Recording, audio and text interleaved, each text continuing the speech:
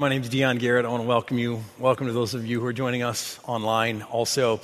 I want to start off today's message with an acknowledgement that really shouldn't surprise any of you. And yet I'll acknowledge it anyway. I find that the Bible can be really confusing at times. Anyone else? There's stuff in the Bible that I read and I just don't like it. And then there's stuff in the Bible that I read that I just don't understand. But here's what I'm learning. As I encounter those things in the Bible that I either don't like or I don't understand, instead of just discounting those things or setting those things aside or ignoring those things, I'm learning to wrestle with those things. And here's what's powerful. When you wrestle with God, something great happens in your life. In fact, there was a guy in the Old Testament by the name of Jacob, and one night he literally found himself in a wrestling match with God. Whether it was an angel of God or whether it was a manifestation of God himself, we don't know, but he was wrestling with God, and Jacob was demanding that God would bless him. And so they were in this wrestling match, and it went all night, and finally in the morning, God had endured him long enough and touched his hip, and his hip went out of socket, and Jacob was immediately defeated. And so he walked away from that wrestling match defeated. He walked away limping. But he got what he asked for. He walked away blessed. And see, I think that's how it can be with us. Sometimes when we encounter those things in the Bible that we don't like or we don't understand, we may wrestle with them, we may get a little wounded along the way, but ultimately I believe we will end up blessed. And so today I want to share with you something in the Bible that I wrestle with pretty hard personally, and I think a lot of us wrestle with it. It's something that I'm calling the steward concept. Now, this word steward is a word that we don't use very often anymore in our normal speaking. But a steward is a supervisor. A steward is a supervisor of someone else's possessions, household, business dealings, property, whatever it is. That's what a steward is. A steward is a supervisor. If you need help conceptualizing what this looks like, maybe a steward looks something like this. You know this guy? Shout it out if you know him. Who is it? Carson, right? Carson the butler from Downton Abbey. Fewer Downton Abbey fans than I thought. You guys are not a PBS crowd, are you? It's all right. Carson the butler. So in the show Downton Abbey, this guy embodies what it is to be a steward. He works really hard. He takes his role very seriously. It's a position of high honor. He wears the white tuxedo or the black jacket with the white bow tie and vest. I mean, an incredibly important position. Works so hard, but ultimately all of the hard work that he does it's not for his own sake. None of the stuff that he is managing or supervising is his. It all belongs to someone else. And the Bible teaches that we are all stewards, that we are not owners, that we don't own anything, and yet everything that we have in our life has been entrusted to us by God himself, and we are called to supervise those things, which brings me to what I don't like about this teaching. See, I don't like that idea, that none of this is mine, because it really, really feels like it's mine. I mean, I'm the one who works hard for it, to develop it. I'm the one who manages it. I'm the one who disciplines myself, right? I'm doing all of this work, and if I stopped doing all of that, I'm sure all of my money would go away, all of my gifts would atrophy, right? I mean, I'm working really hard for all this, so this idea that it's not mine, even though I'm working so hard for it, I don't like it. And yet the Bible says that it's true. It says that everything in my life is actually a blessing from God, that he's behind it. And so I may work hard, but the success that my hard work brings is actually attributable to God, not to me alone. And if you ever want to test God in that, just ask him to step out of the situation and see how far you get. But see, I don't like that. I don't like to feel like I'm just managing someone else's stuff. I'm the guy who doesn't ever want to borrow anyone else's tools. I'd rather go buy my own, right? I just don't like to live that way, so I don't like it. But here's what I don't understand about it. Remember, if there's some things you don't like, some things you don't understand. Here's what I don't understand. If I were to embrace this reality, and I really thought of myself only as a steward of things that belong to God in my life, if I saw life itself as a thing that God has entrusted to me and not my own, then what does that mean for me? Am I allowed to take my family on a vacation? Am I allowed to ever do nice things for myself or those who I care about? If it's all God's, what is my responsibility really to God's work and then my own well-being? Today we're going to dig into that tension because I'm just going to guess that some of us also struggle with this question. And we're going to look at one of the most confusing teachings that Jesus ever gave. Now, if you follow Jesus much, if you read the Gospels, you will know that Jesus teaches a lot of confusing teachings. In fact, if Jesus was your teaching pastor, you wouldn't like it at all. I mean, he's fine for your Savior and you would love him for that. But as a teacher, Jesus deliberately tries to confuse people sometimes. And he's got a reason for it, but crowds of people were constantly frustrated with Jesus because he wouldn't speak clearly to them.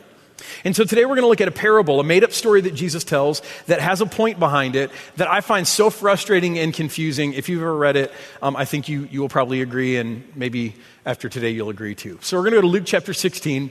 If you're here in the room, you can open up your Bible to 1048 in those pew Bibles. You can look on your phone as well. Crack a Bible at home too. It's a great discipline to get into, or you can look along here at the screen. Luke chapter 16. So Jesus starts off speaking to his disciples, his close followers, and he's going to tell them a parable, a story that has a meaning.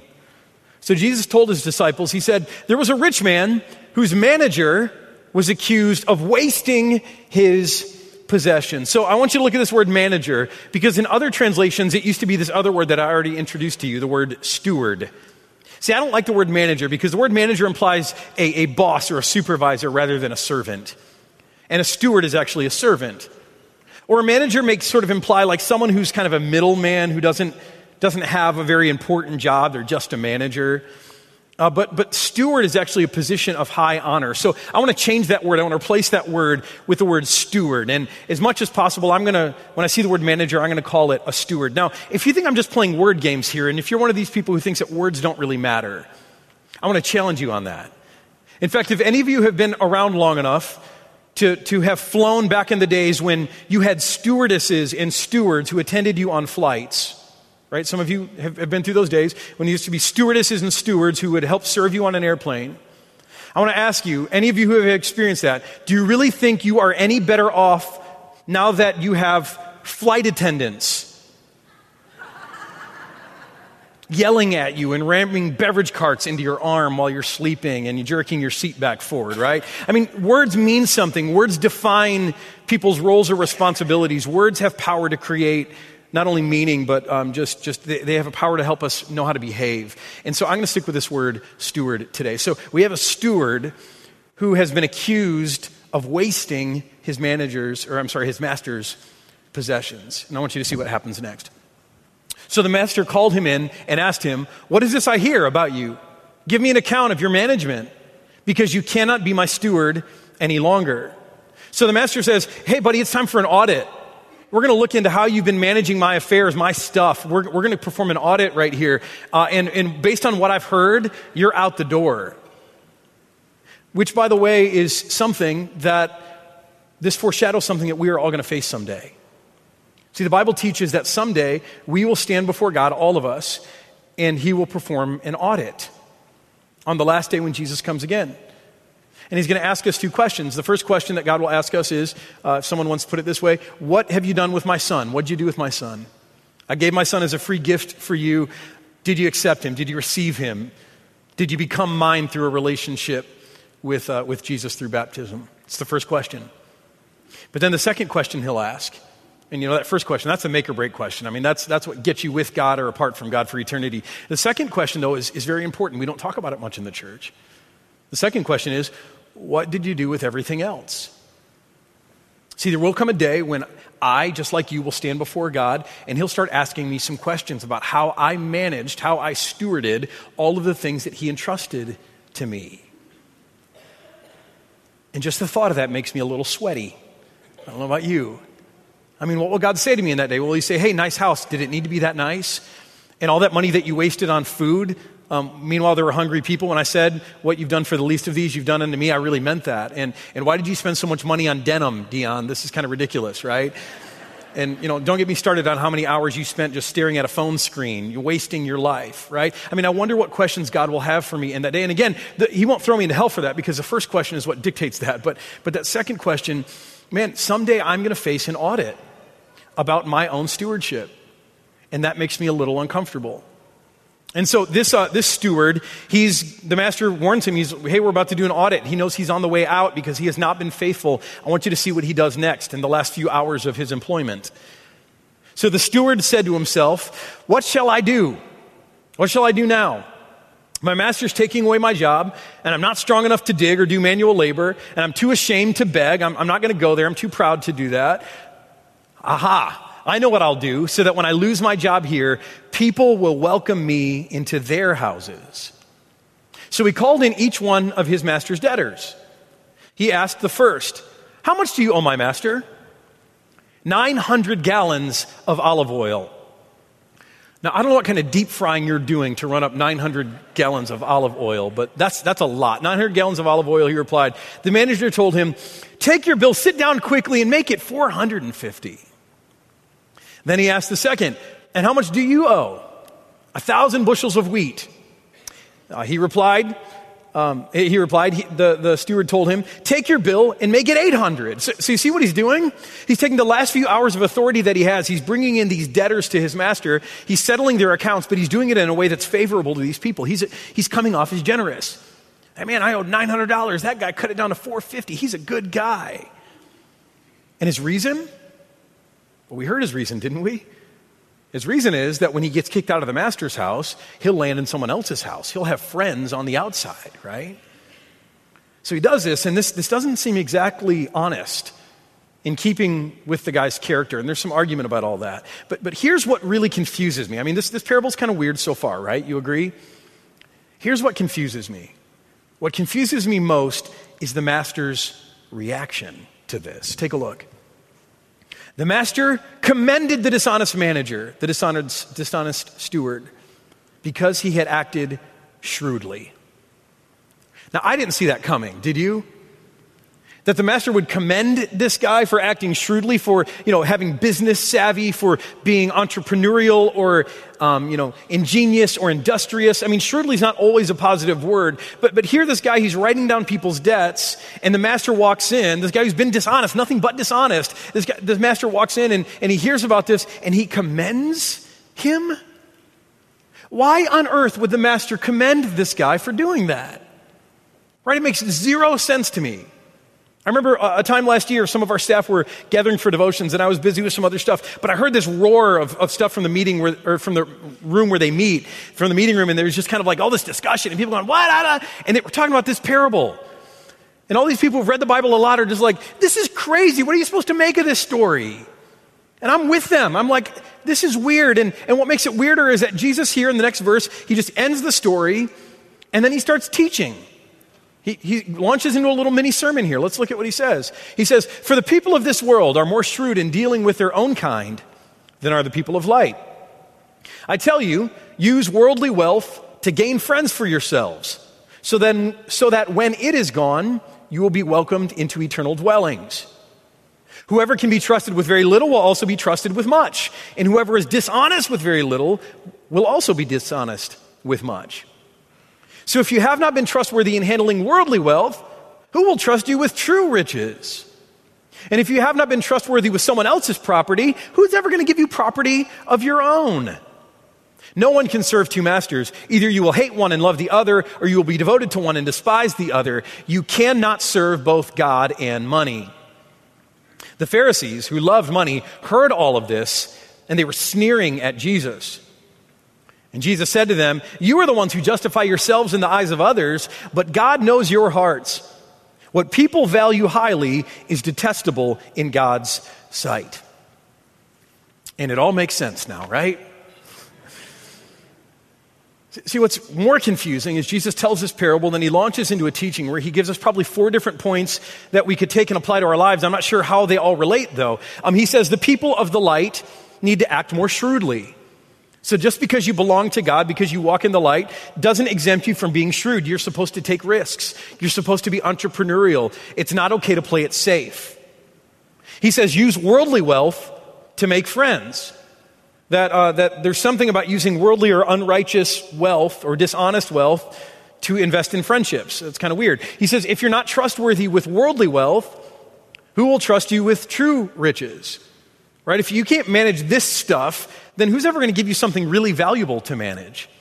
And then he says you cannot serve two masters. You cannot serve both God and money. And you can just imagine people's heads reeling. And if your head is reeling, I want to make it real even more because I actually have a 5th possibility for what this might all mean. Now, I've looked in commentaries, and no one, I'll just be honest, no one agrees with me in this interpretation. So I may be going way, way out on a limb, and I'm probably way, way off in all of this. But as I have wrestled with the scriptures, right? As I've wrestled with the things that I don't like or don't understand, as I've wrestled with God in this, I've come to something, and it's just a theory, but I'm going to offer it to you, and you can kick it around, and you can do with it whatever you like. But see, as I've studied this parable, I begin to wonder, hey, maybe the reason the master commended the dishonest steward is because finally, in the last few hours of his employment, the dishonest steward finally discovered that there is a win-win to managing the master's possessions. Right? Back to the beginning when I asked you that question really that I ask of myself. If I am a steward and none of this is mine, can I use any of this for me? Or does it have to be 100% selfless, of me divesting myself? Am I just God's money launderer, right? I can't hold any of it. I'm just kind of turning it around into the world. And maybe Jesus is saying in this parable is, hey, you know what? No, that's not true. There is a win-win in managing the master's possessions. You may be his steward, but there is a way that you can manage his possessions in a way that will please him and will also be to your benefit. There is a win-win. See, I think it's possible that the reason the master commended the manager, the master commended the steward, is because the steward finally discovered the win-win. Let's go back a little bit and just kind of talk about what the steward did. First, we saw that the steward was doing the master's work, but he was also winning friends for himself. Now, in the beginning of the parable, the steward wasn't even doing the first part, right? He wasn't even doing the master's work, which is a cataclysmic failure of his job. His job is to do the master's work, to manage the master's agenda with the master's possessions, and he wasn't doing that at the beginning of the story. And I got to say something hard to those of us in the room, so get ready, okay? This may feel like a gut punch, so go ahead, take a breath, tighten your abs, and get ready for it, because I don't want it to be a sucker punch, even if it hurts a little bit. But here's what I have to say. If you follow Jesus Christ, and I know all of you in this room do not, that's not where you are yet, but if you're sitting in this room today and you follow Jesus Christ, and yet when it comes to the things that God has entrusted to you, to your possessions, to your life, to your time, if you aren't using those things to make a significant contribution toward the master's purposes, if you're just doing token stuff, like throw a buck in the offering plate and, serve once a year, if that's you, then let me put it clearly and just get ready for it. Tighten the abs, get ready, okay? Here it comes. I don't want to be standing next to you when Jesus comes back and orders his audit of all of his stewards. Not because he's going to throw you in hell or there'll be lightning strikes, but because I think it's going to get a little uncomfortable. And I don't want to be privy to that conversation. See, if you right now sitting here today are really not doing anything in your life of significance, of substance, with the things that God has entrusted to you, if you're not using them for the master's agenda, then the parable's really clear who you are. You are a dishonest steward. You are an unfaithful steward. And I know that hurts a little, and I'm not trying to be mean. I'm just speaking the truth today. That's what Jesus will say to you one day. That's what the parable teaches us. See, but instead, what I'm going to challenge you to do today is I'm going to challenge you to find a way to do what this steward did. I'm going to challenge you to find a way to find the win-win. And the first way that the steward finds a win-win is he starts doing the master's work, right? So all these people owe the master money and no one's chasing after it. And he goes and he starts recalling some of the debts. Well, good. Now he's finally doing some of the master's work. But notice how he does it. He does it in a way that he's also winning friends for himself. Now, I just got to say this, that God doesn't mind when you use the stuff that he's entrusted to you to invest in people. This is not the same as buying friends, by the way, but investing in people, being generous with people. God loves that. That's what he's all about. And so when you use his possessions, the life that he gave you, and you do it for the good of people, you do it to invest in people, to win friends, God is pleased. And guess what? You'll be pleased too. Because correct me if I'm wrong, aren't relationships the most satisfying thing that we can have in life? You can have everything this world has to offer you, but if you don't have people, you don't have anything, right? Not only that, relationships go on forever. Jesus says this weird line in the parable. He says, use worldly wealth to gain friends so that when the worldly wealth is gone, they will welcome you into eternal dwellings. And he's kind of saying, hey, if you invest in people, if you invest in relationships, even after that money's gone, when you go to eternity, you get to be with people who love you. You have friends there. Those relationships continue beyond death.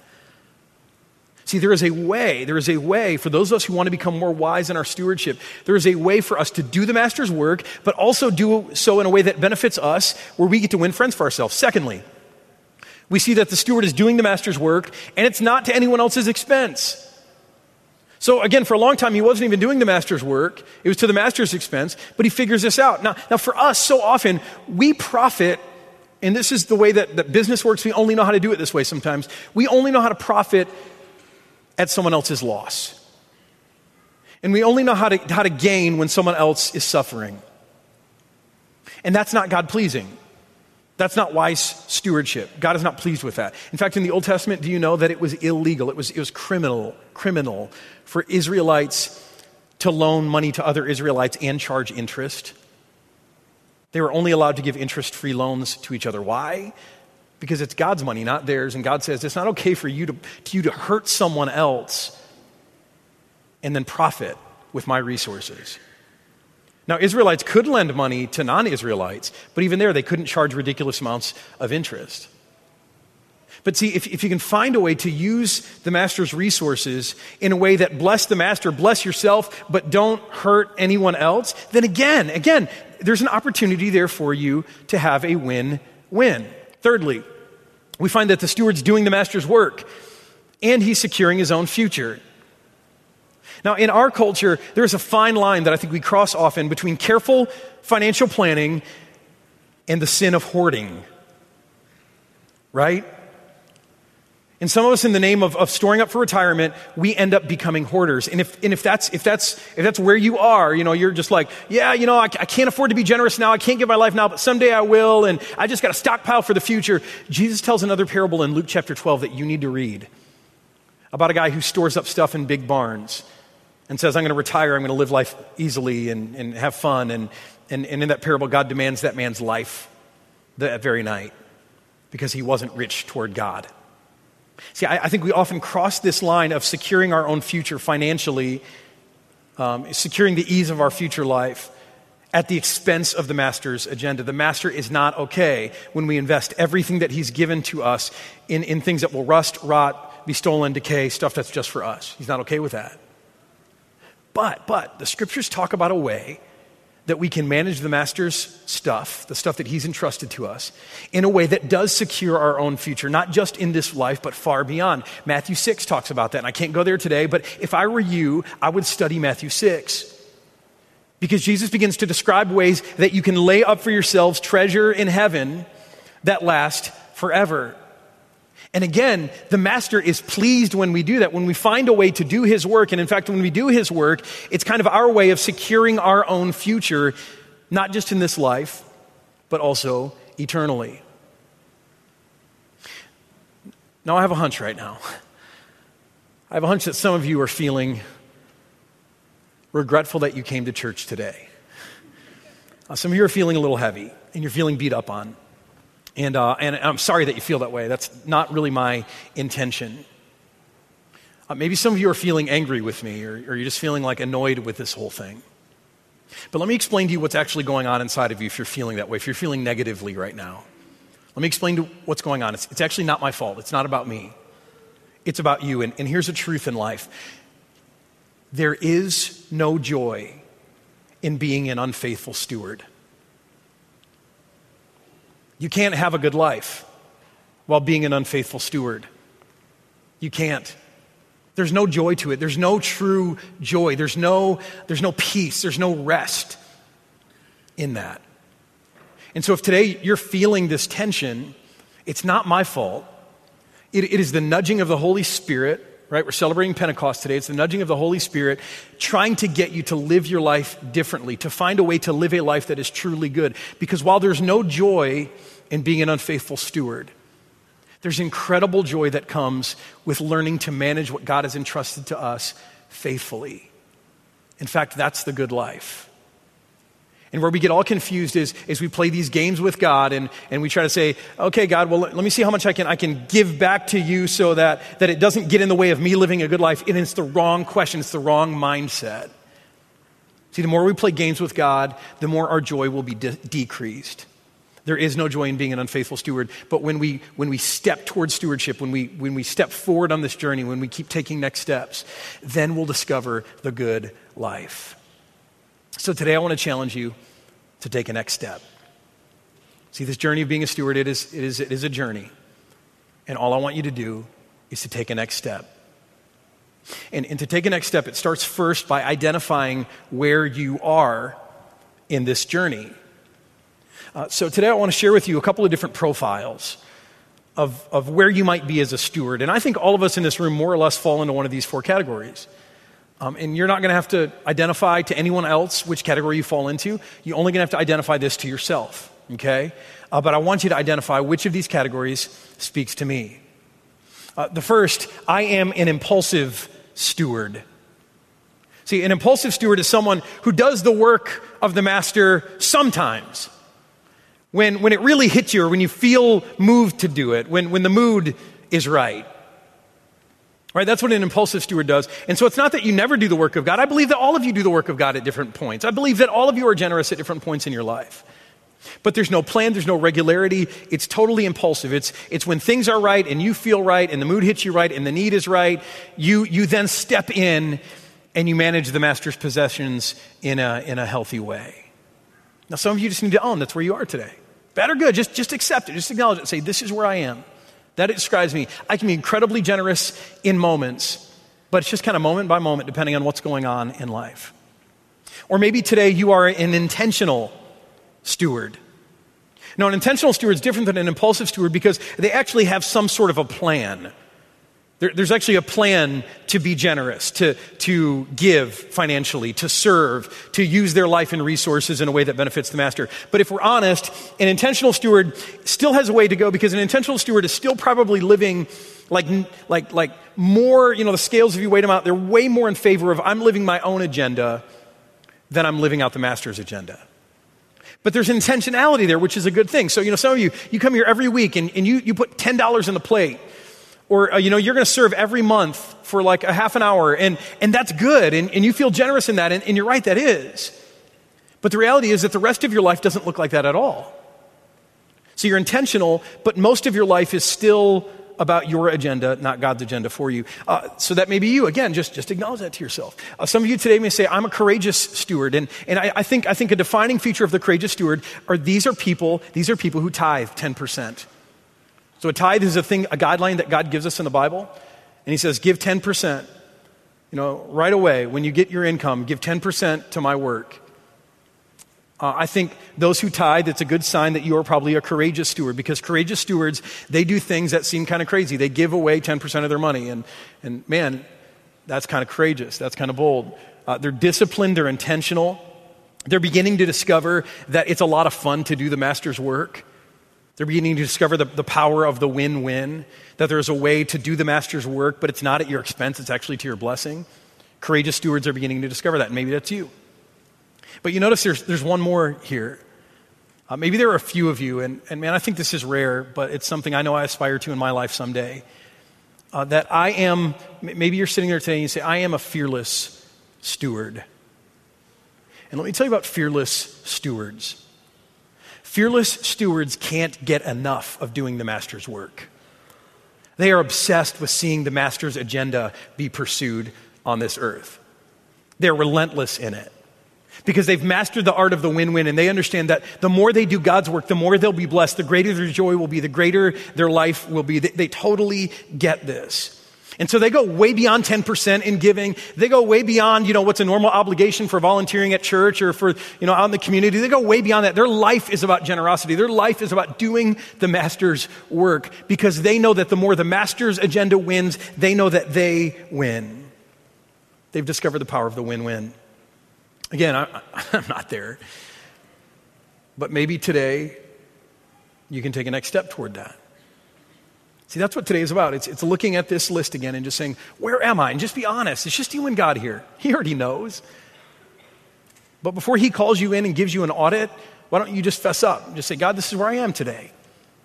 And then take a next step. What would it look like to take a next step towards something else on the list?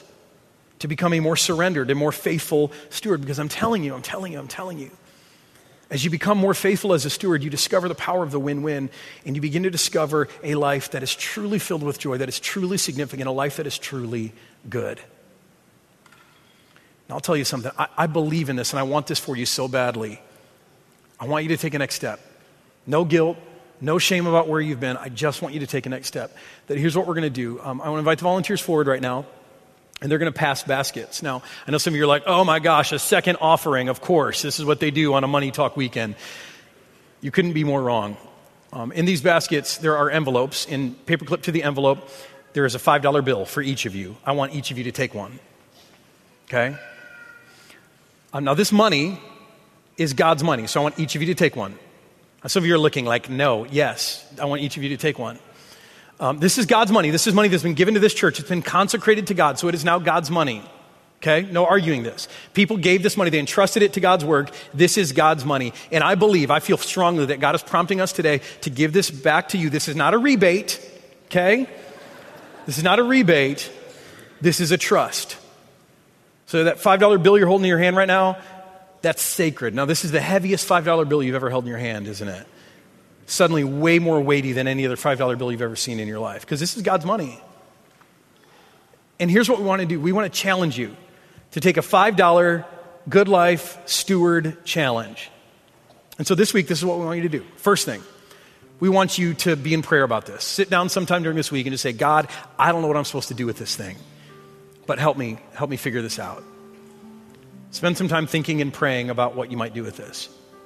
Now, as you do that, some of you will start to come up with a plan. Some of you are really entrepreneurial. And for you can already, like one of my kids was talking about this last night. She came to the service last night, and she's like, I know what I can do. I can buy ingredients for cookies. I can go around the neighborhood and sell people cookies, and I can make more money, and then I can give that back to God's work. And I'm like, hey, girl, if you've got the motivation, go for it. Maybe that's some of you. You're like, I can double this. I can triple this. I can bring it back to God. That's how I will take a step toward being faithful as a steward. Some of you, you're not entrepreneurial like that. For you, you're a relationship person. And so this week, you're going to see someone in need. And that $5, God's going to prompt you again because his Spirit is active. And his Spirit's going to prompt you and say, that's the one. Do something for that person. And you're going to take those resources that the Master has entrusted to you, and you're going to do that. You're going to do something for that person who's in need. Or maybe some other cause that you see throughout the week. But you are going to have to manage this $5 that is God's money in a way that will make the Master smile. Okay? But there's another part to this. Because stewards ultimately have to be accountable. And so to talk about accountability, after you do whatever you do, and it's up to you and God, you're his steward. He's entrusted this to you. I believe that. I'm not going to tell you how to do this. You've got to figure this out. But after you do whatever you do, you've got to be accountable for this. So we want you to go to our website, stjstl.net/GL Challenge, Good Life Challenge, GL Challenge. By the way, that URL is on your label on your envelope. And we want you to share the story. Now, if you're watching online, you are super bummed you missed church today, aren't you? But here's what I'll say. Just go out under your front doormat, under your welcome mat. There's a $5 bill for you. You can thank me later. Okay. No, really, we wish we could involve you in this. This is really powerful. So that website is on the envelope for you. And that envelope is not necessarily for you to give it back. This envelope is just to remind you that you have a responsibility here. This is not just a $5 bill to put in your pocket and forget about later. This is God's money. You've got a responsibility to use it in a way that you think will honor the Master's agenda for this world. And you also have a responsibility to report on it. Okay? Now, here's why we're doing this. Because I know this sounds heavy. I heard someone say in the last service, I heard someone tell me that someone said in the last service, this is stressing me out. And it can be kind of heavy, but here's what I want you to discover. I want you to discover the incredible joy that comes through being entrusted. Right? I mean, when you're trusted with something, there's always a responsibility, there's always a heaviness, but there's also a joy that comes with that. And I want you to discover not just the weight that you might be feeling right now, but I want you to discover the joy this week of actually managing this stuff in a way that will honor God. I want you to discover the win-win because I believe you can. And then secondly, here's what I want you to discover. I want you to think that as you try to figure out what to do with this $5, I want you to remember and begin to think that, hey, you know what? Everything in your life is actually God's. And so the weight of this $5 bill in your hand, man, that's the weight of everything that God has given you. Every possession, every relationship, all of your time, the very breath in your lungs. And it's meant to be used for a greater purpose. And when you discover that, when you take a step toward becoming more faithful as a steward, you'll discover true joy. Let me just say this as we close. My favorite part of the parable, I think, it's the most confusing, but I think now it's my most favorite, is that in the last few hours of his job, the steward takes a step toward becoming more faithful. And even though he's been a scoundrel, he's been dishonest, the master commends him.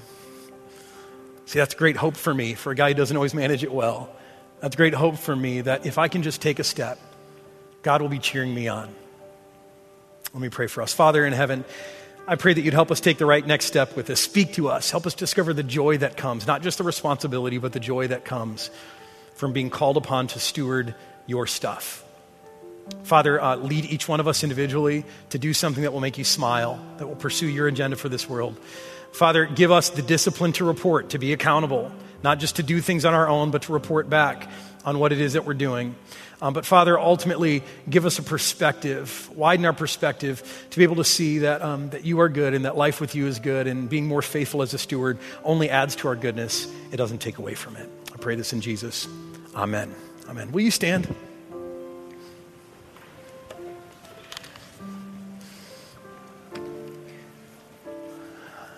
God wants to entrust you with one more thing today before you leave, and that is he wants to entrust you with himself. So in a moment, we're going to come forward and receive the body and blood of Jesus Christ, where God comes to people who are unworthy, and he says, I want to dwell with you, I want to abide with you, I entrust my very self to you. Talk about sacred. Now, before we come forward and receive that gift, I want to invite you to confess with me that we are not the best managers, and to ask God's help. Say these words with me. Lord, use me and my possessions to make a difference in things that matter. Forgive the countless times I have squandered the opportunity to steward well. Forgive the countless times I have stood idle when I could have easily done more. Forgive the countless times I have refused to share my blessings. Help me accept greater responsibility for what you have entrusted to me, so that I may both be blessed and be a blessing. Amen. I invite you to take a moment, keep talking to God, confess your sins, all of them that you can think of that trouble you before your Father in heaven.